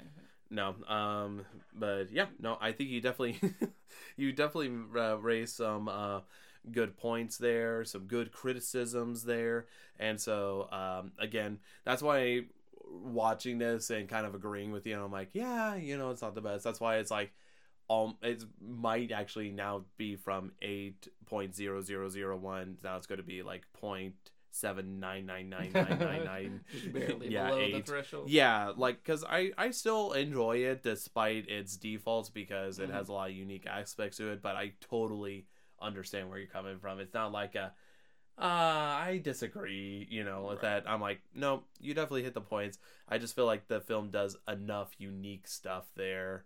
Yeah. Like, I just love the overall theme, like I said, of just seeing that the slaughter lamb, like the painted thing. I wish we spent more time there, because that was one would of have the been stronger settings in the movie. But... No, yeah, because once you get to London, it's fairly boring. Yeah, there. Fucking London. You ever been to London? Yeah, the most exciting part was the zoo. Yeah. But yeah, I don't think there's anything else I can really add to this review there. I know a tenth of it, at the very least, has been dedicated to Star Wars, if not 1/9. Well, that's just the teaser to our future podcast. I know. You'll have to tell me the podcast name and when it happens and when we recorded. Poppin' the Star Wars. But yeah, so that's our overall thoughts on American Werewolf in London. Like I said, even though you rated low, you still recommend people watch it. Yeah. I mean, it's a vibe for sure. If you were looking for like a Star Wars Episode 1 type movie, you know what I mean? Fun but bad, give it a whirl. Yeah, absolutely. So I guess with that in mind, we'll talk about the next episode. Now, I thought really hard about this next episode, because I knew at some point in another time we would come to this point where we've gone through, so far this has been our 19th film we have talked about here, Pop and Scary. Wow. So yeah, 19 horror films there, and yes. It's consent. I just gave it to all of you. You heard it here, folks. Consent given by Aaron. You're welcome. I knew at some point we were probably going to watch a sequel. Yeah. And while I don't think this is going to start a spree of sequels like back to back now, I feel like this time it's appropriate that we're going to revisit one of the films we just watched and its sequel there. Okay. So that gives you, like, you have a 1 in 19 chance of getting it right there. Okay. So got that, but I'm also choosing it because this particular franchise is having a video game come out in the next couple of weeks. It's having a video game, so I feel like by the time it releases, it'll be around the time the video game does. And it is also in the 80s. Okay, so the sequel's in the 80s. Yep. The sequel is in the 80s. And to give you a last hint, it's a film that is one of the lower rated ones. Is it Halloween 2? It is not this time. It is not, but it is... I believe it was the film before Halloween. Let me just confirm with my list. It was the film before Halloween. What did we watch before Halloween? It's in between Hellraiser and Halloween. I'll tell you, it's the third film we watched. Yeah, then. The third film. What was the third film? And I think it actually might be our shortest episode. It goes Texas Chainsaw Massacre, Hellraiser, something, Halloween. What's the something? And Friday the 13th? Close again. I feel like that was number 5, right? That was number 5. Okay. That was number 5. It's so... it makes me happy we're visiting this film. And it is in A location. Oh, location. Thanks. That narrows it down. I'm so stupid. Okay. Is it Evil Dead? Okay. It is Evil Okay, Dead. okay, yeah. It is Evil Dead. It's actually having a video game come out. Wow. Yeah. So, It's Evil Dead 2, right? yes, Evil Dead 2. So I feel like it's time to visit this sequel. Mm-hmm. And I feel like this is probably going to be the most interesting sequel out of all the sequels to analyze. Yeah, I remember you saying a little bit about it when we talked about Evil Dead. Mm-hmm. Just like that, it isn't really about like the forest and the cabin anymore, right? Or no, is it? I won't give Okay, away too much. okay. I'll let you ponder on it All and right. stuff. But yeah, folks that have seen Evil Dead 2, you know that we're about to take another crazy trip back over to the cabin. So yeah, so thank you so much for listening to this episode of Poppin' a Scary, and we'll see y'all again next time when we're poppin' a scary with Evil Dead 2. Whoa! I feel super bad I led you on again, but at least you knew where you were going. Yeah, definitely. You named every film around it there. I just couldn't remember. Yeah, well, we watched third. Yeah. Be sure to subscribe to our YouTube, Castbox, or iTunes platforms to stay up to date when new episodes drop. To see what Aaron and I are up to, check out our respective Twitter accounts. For me, it is @ColkirkVA, and for Aaron, it is @AnimalGameDev. Thank you all so much for listening to our podcast. We'll speak to you all again next time when we're poppin' the scary.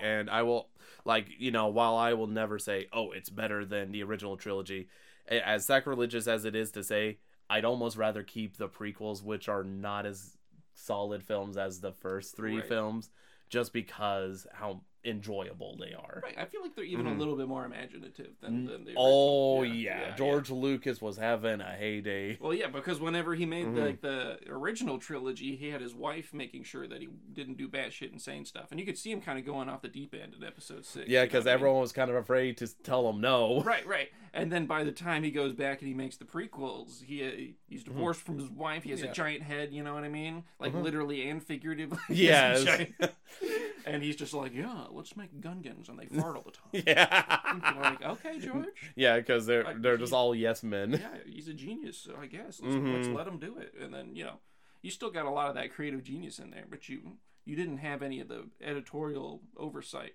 Just said, George, let's not do this part. Like, let's just cut this part out. Yeah. Lord, I wish he could have made the other trilogy. It would have been a lot better. Yeah. Yeah. I to be honest, I perfectly agree. Yeah. I people may fight me on it, but I wouldn't say they're going to be the best films ever made, but he would have made them fun. They would have been fun. Yeah. Instead of these films were not. Yeah.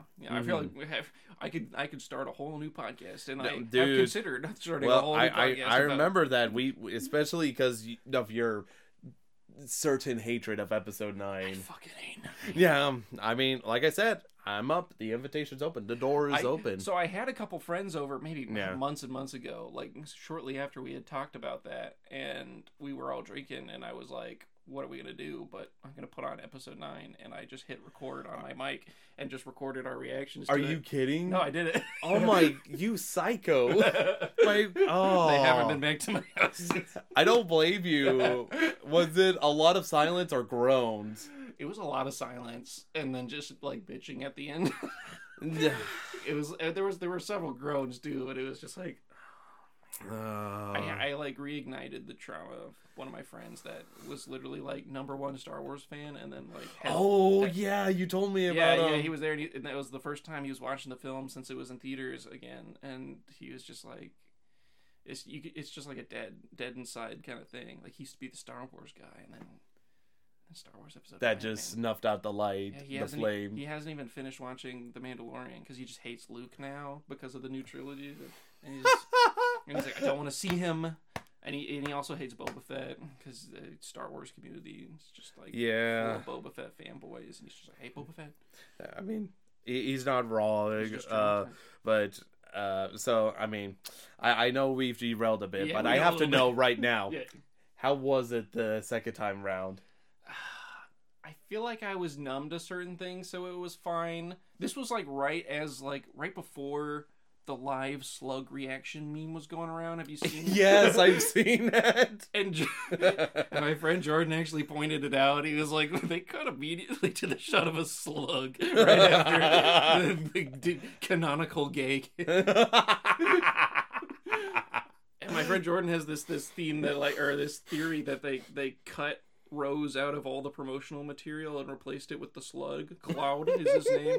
He has like an official page and everything. He's got backstory because of the backlash from episode 8, and Disney was pandering to racist women haters. Although I Rose was a terrible character. She was poorly written. She was terrible. Like, and it's not the actress's fault. No, who it's just not. got destroyed on Twitter. Yeah, which was like Yeah. awful. Like, it's awful on both sides. Like, you shouldn't have just like destroyed the actual actress on Twitter. Like, what the fuck, guys? Mm-hmm. Also, that was a terrible character. Oh my gosh. From a not good movie. I actually really liked episode 8 the first time I watched it, but there was like a sinking feeling inside of me where I was like, it's just off. Yeah. I was like, there was a lot of good things about that movie. There's so many things that just like, and so I went and saw it again like a week later, like right because I watched it right when it released, and then I saw it a week later, and I was like, huh, what? That doesn't sit well with me. And then I had to watch it again because my family's watching it, and I watched it with them, and ever since then I was just like, that was a shit movie. Like, I thought it was good the first time I watched it because it was the first time a Star Wars movie actually felt like somebody made a proper movie. You know what I mean? Mm-hmm, It just happened to be set in the Star Wars universe. And I had some beef about it, about a little bit about, like, the entire thing takes place in a spaceship, really, and they only escape to, like, a shitty Episode 1 remake Casino Planet where they're trying to be fun. Yes. And it's just, I was like, Rose's character was bad, and there was a lot of cheesy lines. Power of love is what saves just, I guess, I met you 3 days ago. Whatever. Yeah.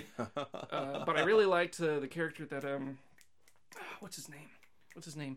It's the Hispanic guy with the stutter who's like the splicer in the episode 8. You remember that? Oh, Benicio del Toro's Benicio character. del Toro. Yeah. I loved his character. He's so good Yeah. and so underutilized. Yeah, and so I think that aspect of it just made me like, I like this film. And then even like the fucking the lightsaber battle between Rey and Kylo was really cool. Oh, Like, that scene in the room was really well I done. was like, hey, this is cool. So that all that was like hyping me up for episode 8, but there's like pretty much everything else was just like, I don't like how they did that. I'm telling you, we could do a Star Wars podcast and focus on just different aspects. I'd like, have to like rewatch the trilogy though. And I need to be really drunk to do that again. But do- we could do it. yeah, I mean, like I said, I'm up for it. Let it be known, I am up for watching the Star Wars. We could trilogy. seriously do this every week, and Heck, I'll buy all the films in 4K. for- We'll have the ultimate experience. I'm serious when I'm telling you that I could talk about these same films and say something new about it every time about what I fucking hate about them. Yeah. And we could do this podcast for a fucking year. Like that's how much those films are awful. That's for me. perfectly okay. I'm used to repeating conversations, so it works out perfectly for the format. So that's surprising. I don't know what I'd rate the Phantom Menace. Maybe if we do an episode, I'll have to let you know what I rate it. Well, the spoiler alert for that one, I give it a 4 out of 10. Yeah. no, sneak preview. Episode 2, though, that gets down into the depths of of my Oh, scores. yeah. Although, It's a bad movie. I know we've talked extensively about Star Wars more than what I was prepared to. Yeah. But I remember hating Episode 2, Yeah. and then I rewatched it. Uh-huh. Not as bad. I had the complete opposite. Really? As a kid, I really liked Episode 2 because I just remembered Mm-hmm. it being more about like the Clone Wars and Count Dooku and all that kind of stuff. Yeah. And whenever I rewatch it, it's mostly about like shitty rapey romance scene with Anakin and Padme. And I hate sand and I disliked it a lot more the more I watched it.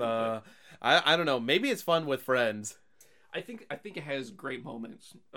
There's a lot of great moments, but it's kind of like my recollection of Episode 6, where I remember, it starting out. Luke does a backflip, jumps over the Sarlacc pit. They go straight to the Ewoks. It's a great time.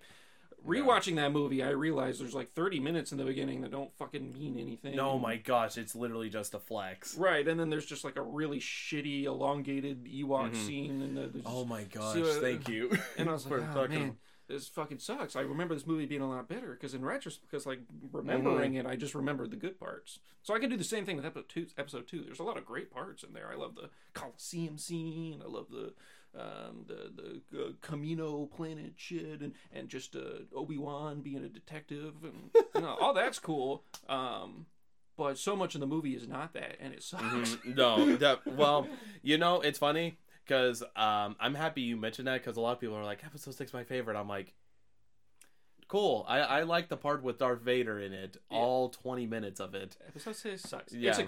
They wrap it up well, but there's so much suck in that movie.